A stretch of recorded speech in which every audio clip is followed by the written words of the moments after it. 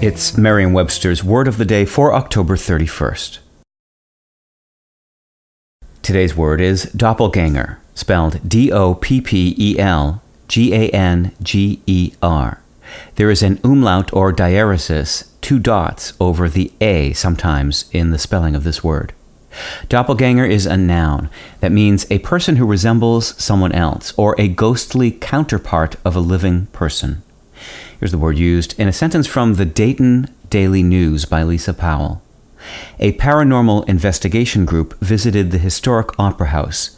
During the visit, the group claimed to have seen the spirit of Sorg sitting in the balcony, captured audio of ghosts speaking and singing, and photographed a doppelganger. According to German folklore, all living creatures have a spirit double who is invisible but identical to the living individual. These second selves are perceived as being distinct from ghosts, which appear only after death, and sometimes they are described as the spiritual opposite or negative of their human counterparts.